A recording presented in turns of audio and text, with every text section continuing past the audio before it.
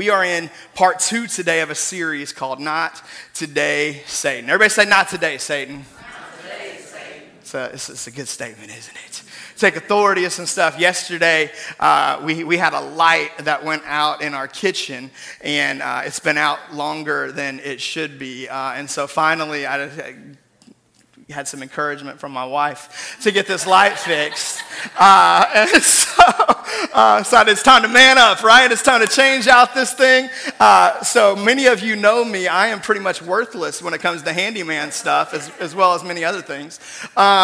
So, I pull up a YouTube video and go through the whole thing to try to figure out how I'm going to do this. And of course, we're scared for my life because this actually involves electrical aspects. So if I don't do this well, somebody else is going to have to preach tomorrow. So thankfully, God spared my life, and I'm here. And amazingly enough, I actually got this thing changed out. And I had multiple issues. I had to strip a wire. I could not get this thing to mount properly. There were multiple times where I was ready to just tap out. And I kid you not, I literally had to say, nope, not today, Satan. I am not quitting. I'm not giving up. I'm not going to settle. I'm not calling Shane. I'm not going to do it. I'm doing this myself in Jesus' name. So I say that to say this series has already helped me. I hope that it's helping you.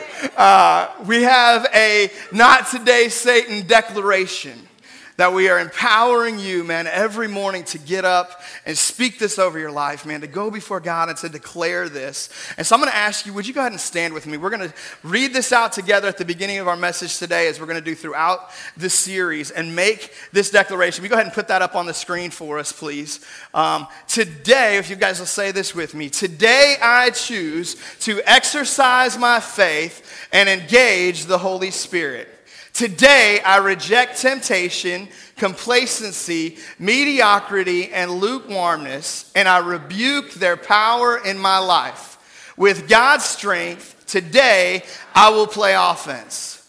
Today, I will open my Bible to build my faith, open my mouth to declare God's goodness, and open my eyes to the opportunities to make a difference that God sets before me.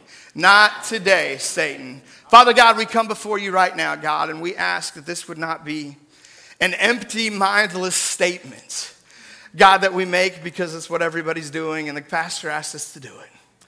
But God, we ask that this would be truth, that it would be life, Father God, that it would be the cry of our heart. Lord, even if we didn't come here desiring this, God, we ask that today we would leave here grasping it.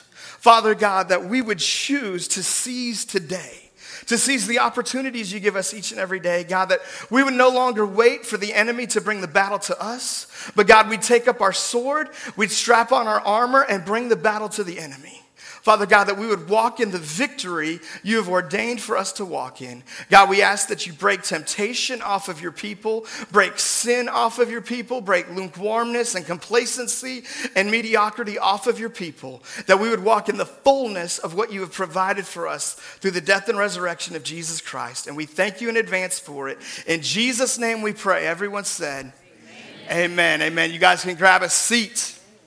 So excited to dig into this with you. If you missed last week, I encourage you to go back and catch the podcast or go to our Facebook page and watch the video of the live stream. We started out our look at this statement by focusing in on that middle word, today. We looked at why today is so important. We actually looked at 4 reasons why today matters. We saw, first of all, that today matters because it's manageable. That sometimes, man, we can break off a long commitment, and that can be difficult to uphold and to walk in. But, man, today we can break that down. I may not be able to say I'm never going to do something again, but I can say it's not going to happen today. Now, I may not be able to say I'm going to change every light fixture that goes out, but I can say I'm going to change it today. Amen?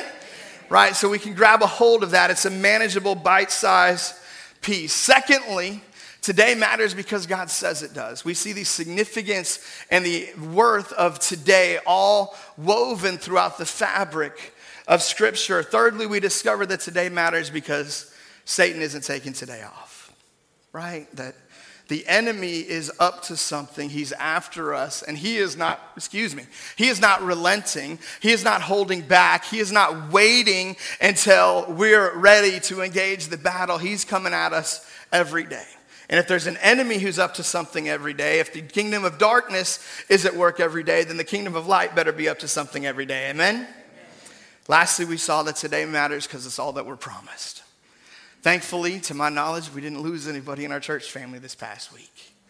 But the reality is that day will come for all of us, that we leave this world and enter the next. None of us are promised tomorrow. None of us are promised we'll make it to part 3 of this series, right? None of us are promised those things will happen. And so the one thing that we know we have is the moment right in front of us. It's the day that God has given us. So let's maximize it. Let's capitalize on it. Let's take advantage of it. Today, what I want to do is I want to start talking about temptation. In fact, in the next 2 weeks, we're going to dig into the nuts and bolts, the practicals of what do you do when you're tempted? What do you do with those habits, those hang-ups, those addictions, those weaknesses? When the enemy starts to speak, when he presents an opportunity for you to step out of what you know is God's best in your life, how do we begin to say no? How do we begin to say not today, Satan, in those situations? But as we transition to talking about temptation, I want to talk to you today about the greatest key to overcoming temptation. The most important thing we can do to overcoming temptation. I don't know how many of you have a specific thing that comes to mind when we say that word temptation. If you have a specific thing that comes to mind, there's probably a good signal that that's a significant battlefield in your life. If as soon as we say temptation, if you begin thinking about something on a computer or something in a bottle or some sort of chemical to put into your body or some inability to control your tongue when you're driving down Goodman Road or some other thing in your marriage or in your relationships or whatever that may be, if you immediately go to that place, it's probably a good signal that, okay, this is an opportunity for you to start winning some victory. This is a chance for you to step up and begin walking in the victory that Jesus has already provided and already paid for you. This is something for you to begin saying, not today, Satan, towards. But before we get into dealing with those specific things over the next couple weeks, I want us to step back and look at the big picture of temptation, because if there's one thing I see in Scripture, it suggests to me that a lot of times we come at this thing from the wrong direction.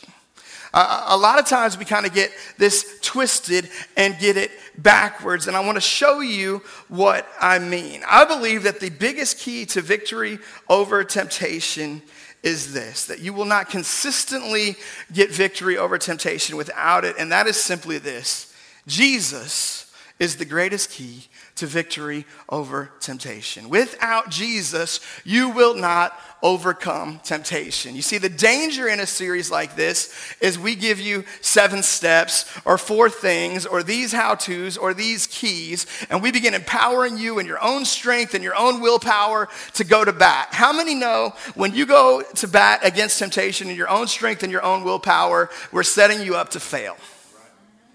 Right? There's a reason Jesus had to come, and the reason is this: we ain't that strong. We can't do it. It's not that it's hard for us to do, it's that we are incapable of doing it on our own. There is nothing within me that will overcome sin apart from Jesus. And so when we start with the practicals, and don't get me wrong, the Bible has some practicals. The Bible has some things that will help us to step away from temptation, but on their own, those things are powerless. They are only powerful when they're done in the context of relationship with Jesus Christ, empowering of His Holy Spirit, and allowing Him to move and breathe in our life. Amen?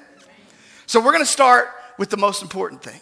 We're going to start with the main thing. We're going to start with looking at the value and significance of relationship with Jesus when it comes to overcoming temptation. Write this down if you're taking notes, and if you're not taking notes, shame on you. You should be. not really a condemning kind of preacher, but I would encourage you to bring a notepad, to bring a note sheet and a pen, because I believe that God's going to be speaking throughout this series. Write this down. You can't defeat sin without a relationship with Jesus. You can't.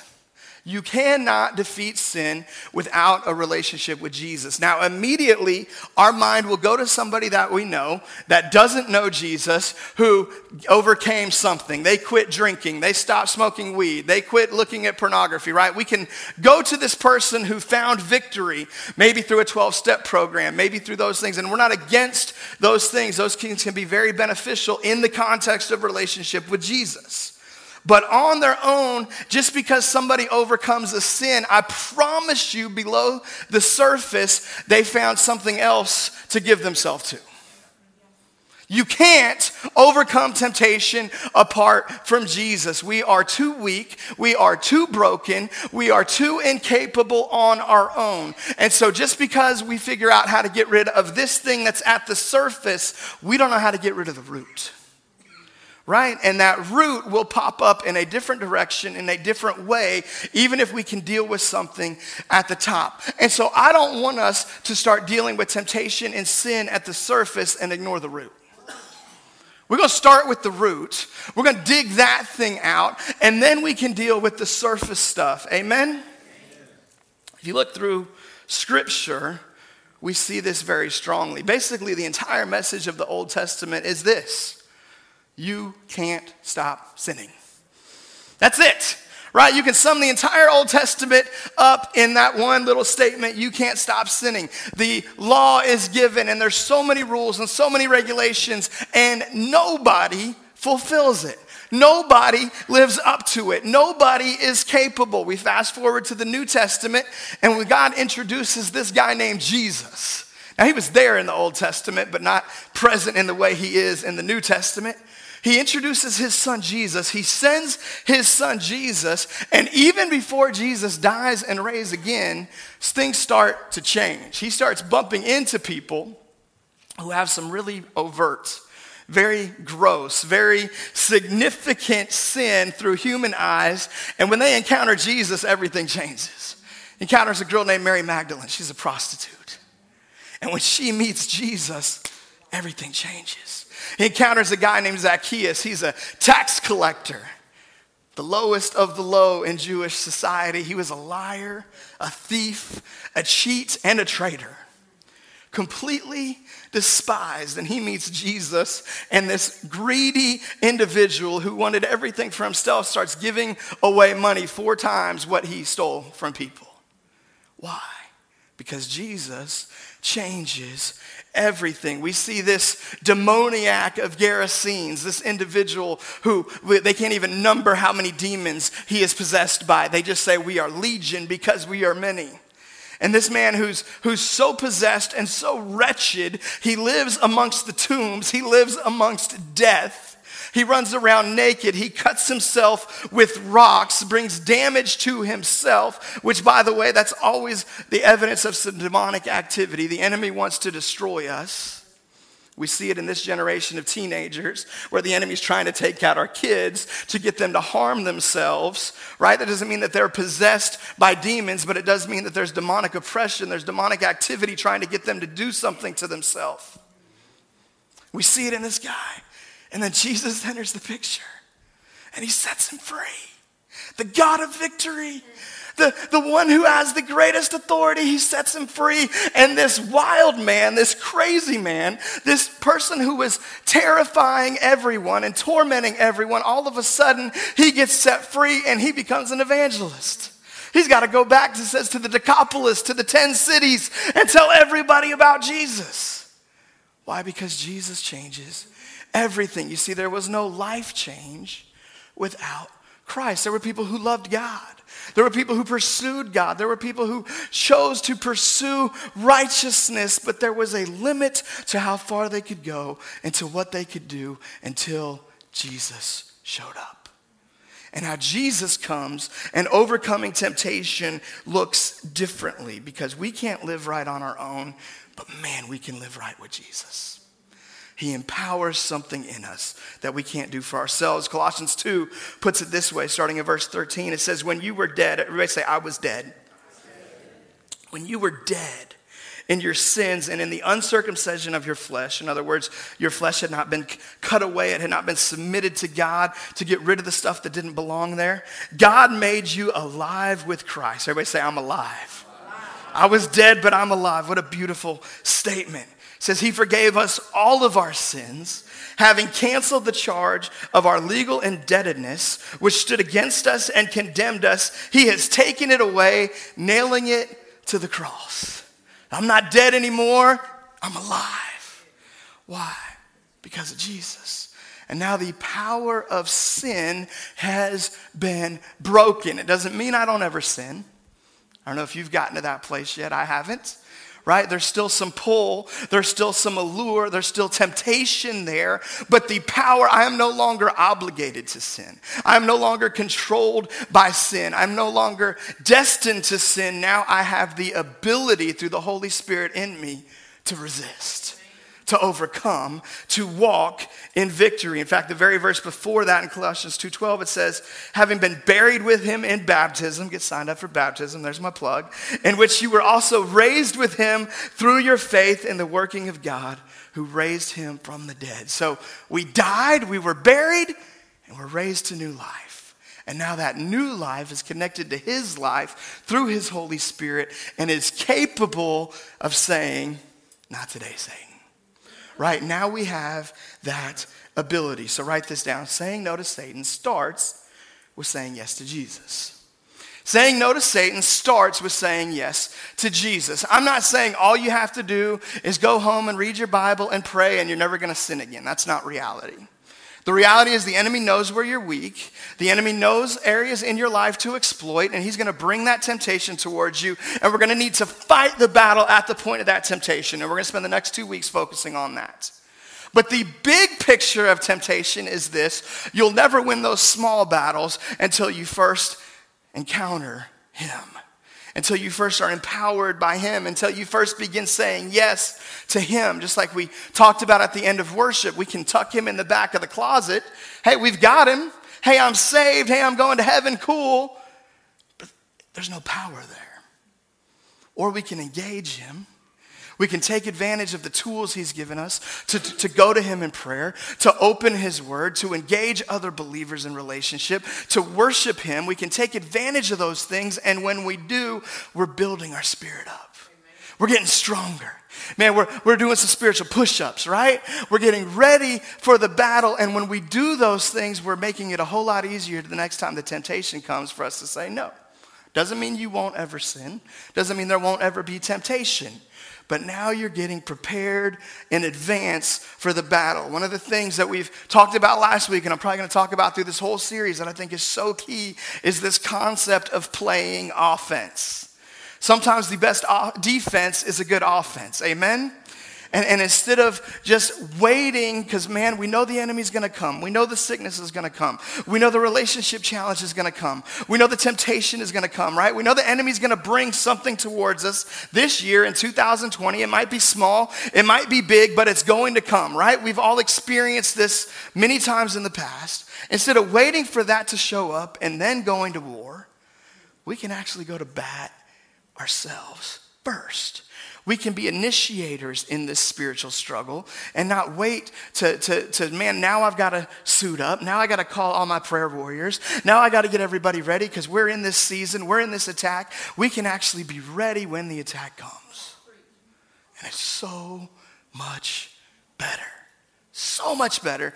The best defense is a good offense. So saying no to Satan starts with saying yes to Jesus, but it doesn't stop at the point where we receive salvation. Man, saying yes to Jesus is a daily thing. We talked about it last week. Today, take up your cross daily and follow Jesus. And if you'll say yes to Jesus on a daily basis, it's going to be so much easier to say no to Satan on a daily basis. Hebrews 12 puts it this way after the amazing Hebrews chapter 11 that talks about the hall of faith, this incredible cast of saints who've gone before us, that we stand on their shoulders. They've paved the way for us and shown us what it means to live a life of faith. Showing us what it means to live a life of sacrifice. This amazingly encouraging chapter. The author of Hebrews immediately transitions in chapter 12 and saying this. It says, therefore, since we are surrounded by such a great cloud of witnesses, because there's so many great men and great women who've gone before us, let us throw off everything that hinders us and the sin that so easily entangles us. You got some sin that easily entangles you? Man, sin that just seems like it just keeps popping up. Like every time it shows its face, it just brings victory. Well, the author of Hebrews knew what that was like. This didn't surprise God. He wasn't unprepared for this. He says, look, let us throw off everything that holds us back. See, everything that hinders isn't necessarily sin. Sometimes there's things that hinder our walk with God that are completely neutral, but they get a hold on us. Man, they become too important to us. They become a distraction for us. Or for whatever reason, God just says, no, that's not for you. I've got a different plan for you. I've got a different calling for you. I'm taking you this direction, and that good thing is for somebody else. And you need to walk away from that. So he says, let us throw off everything that hinders us, everything that holds us back, even if it's not necessarily sin, and the sin that so easily entangles us, and let us run. Everybody say run. It's an urgency there, right? Like when you see somebody running, you know either that person is in way better shape than I'm in, or something's going on, right? Like there's one of two reasons why you run. You're either running to get in shape, or you're running because you're trying to get somebody somewhere really fast, or something's coming behind you, right? Like that's pretty much the reasons for running. Some of us, if you see us running, you know something's coming. Like just get out of the way, hustle, like it's a bad sign, right? It says, let us run. There's urgency there. Let us run with perseverance the race marked for us. So in other words, perseverance suggests you're going to get tired. There's going to be a point where you don't want to run anymore. There's going to be a point where you want to give Shane a call and say, hey, put this light in for me. I'm not a man. And when that point comes, you persevere, right? You push through and you keep running. You keep going. You run with perseverance the race that's marked out for us. In other words, God has set a race for you. God has marked a race for you. A race that he's designed and destined you to run. And if he's designed you to run it, he's designed you to win it. He's created you for victory. Let us run with perseverance the race marked out for us. And then here's what I really want you to see. Verse 2. Fixing our eyes on Jesus. How do you overcome sin? It's not the only thing you have to do, but it's the first thing you have to do. And the most important thing you have to do is you got to fix your eyes on Jesus. You see, in my experience, in my life, when I look back at the most sinful, most wretched seasons of my life, many times as I was trying to break free, as I was trying to get right with God, as I was trying to do things God's way, I would get my eyes fixed on my sin. Man, I got to quit doing this. Man, I got to quit letting this into my life. I got to quit engaging with this. And I would become fixated on the sin. And Hebrews 12 doesn't say, set your eyes on your sin. It doesn't say, fix your eyes on the problem. It says, fix your eyes on the solution. Fix your eyes on the Savior. Fix your eyes on the one who sets you free. And so often we get it backwards. We get so caught up in the bondage, in the addiction, in the mess, in the struggle. And we focus on that. I'm not saying it doesn't matter. I'm not saying don't engage with it. Yes, we need to go to war with it. But our eyes got to be fixed on the solution, which is Jesus Christ. It says, fix your eyes. Man, set them where you can't be distracted. You can't be turned away. Fix our eyes on Jesus. Why? Because he's the pioneer. Old translation says the author and the finisher. This says the pioneer and the perfecter. I like all four of those adjectives. The pioneer and the perfecter of faith. For the joy that was set before him, he endured the cross. He persevered.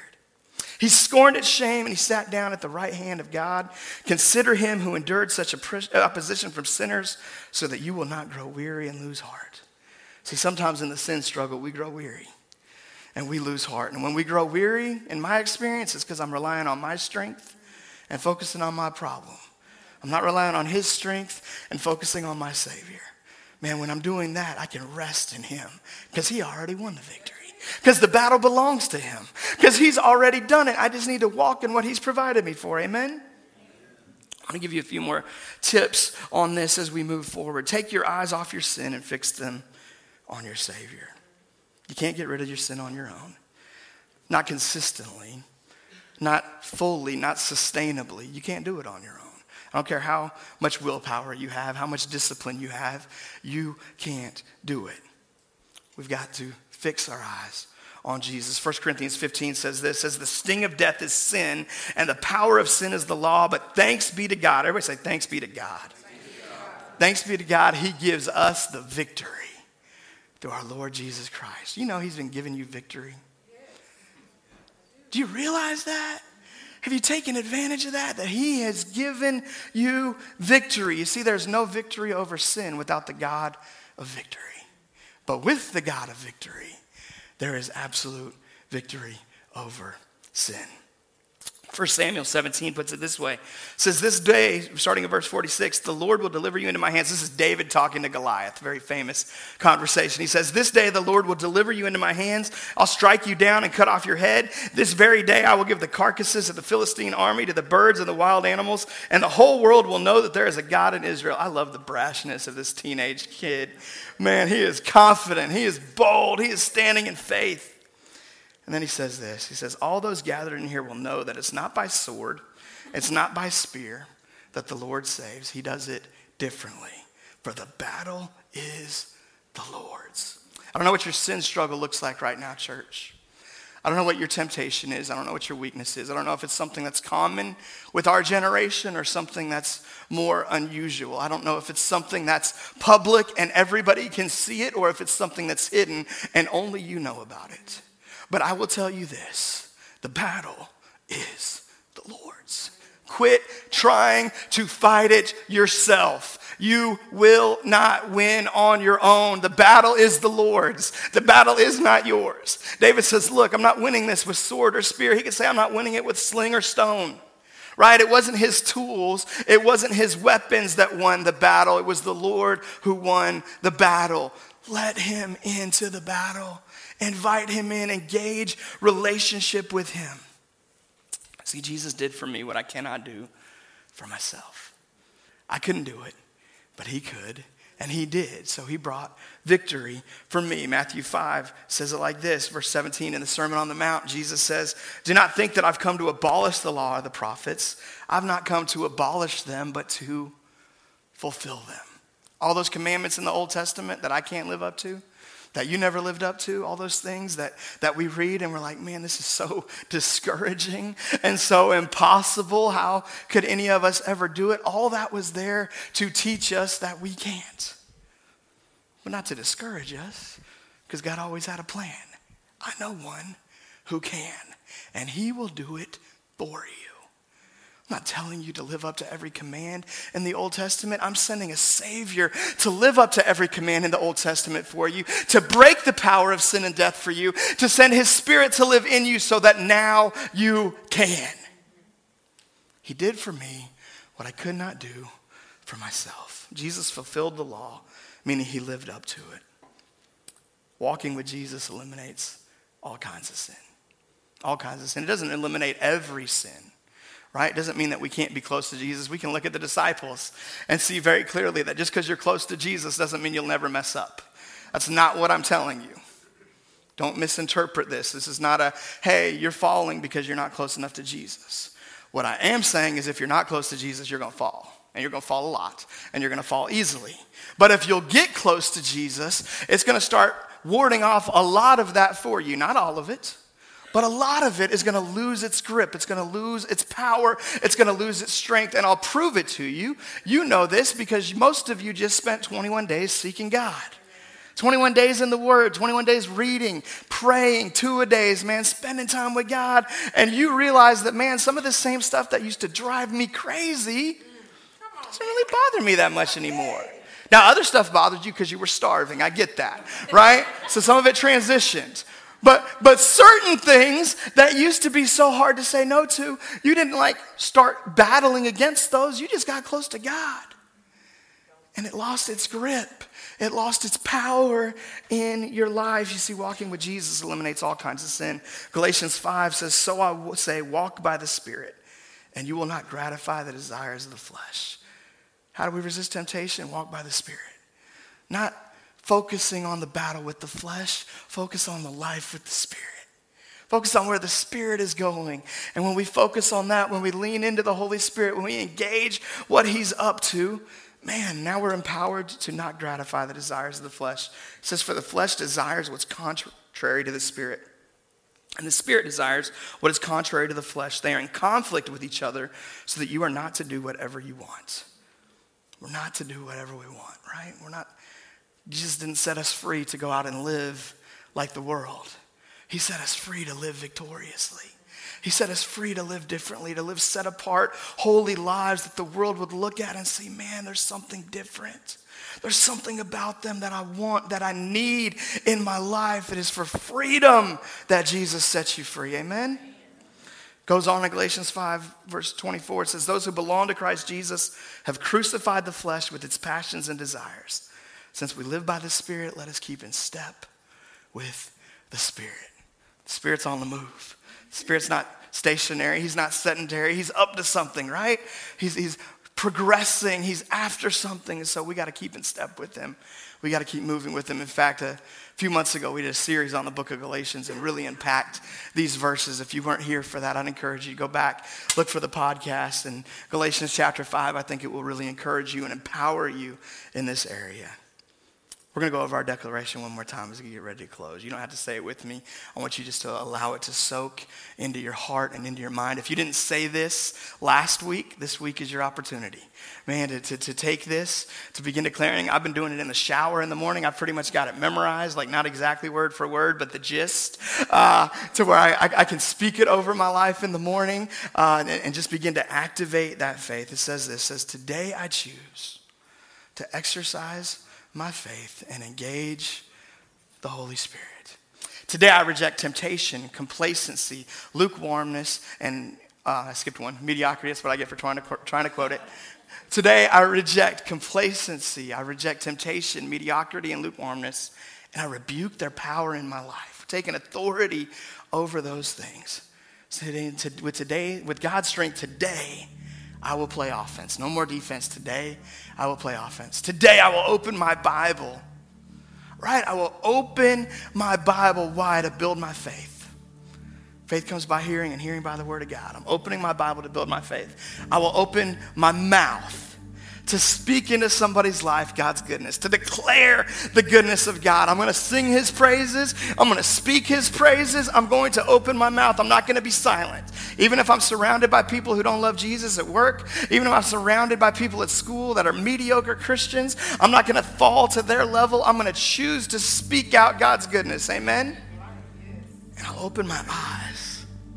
God, open my eyes. It's been my prayer since I started praying this last Sunday. We got this tornado opportunity. We got another opportunity I'm going to tell you about in just a minute. I will open my eyes to see the opportunities that God sets before me all around me. Not today, Satan. God has opportunities to use you. He has opportunities for you to be a blessing, for you to shine the light of Jesus. And so often we're just not opening our eyes to see what he's doing. Every day we're going to declare, God, I want to open my eyes. Ask him, God, help me to open my eyes. I want to see what you are up to. If we will do these things, we'll fix our eyes on Jesus, the author and the finisher, the pioneer and the perfecter of our faith.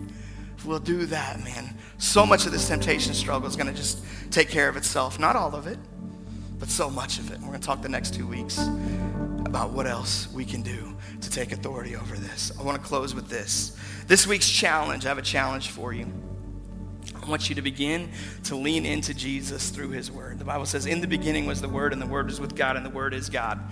And so if you have not started the reading plan, man, grab one on your way out today. Swing by the Connection Center, grab one, take it with you. Start reading through the book of Matthew with us. If you want to go back to the beginning and start there, great. If you want to start where we're at, great. I'm not really concerned about which one. Just get in the word.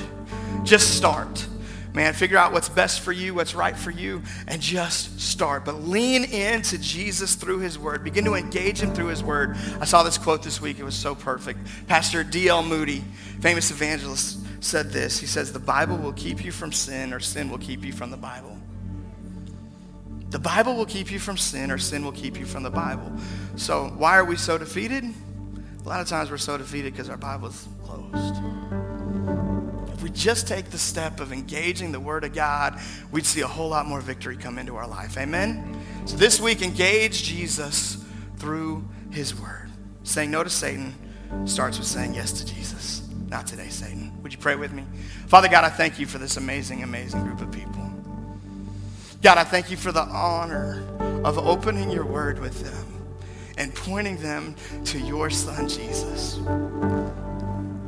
God, it blows my mind that you have invited us into relationship with Jesus Christ, the only perfect person who ever lived, the one who died for our sins and rose again on the third day, the one who you sent for us, the one who sits at your right hand right now, the one who's coming again one day to rule and reign. You've invited us into relationship. And yet so often, God, we just forget. We neglect, we go through our daily life, and we go through the motions, and we miss out on the power of that relationship.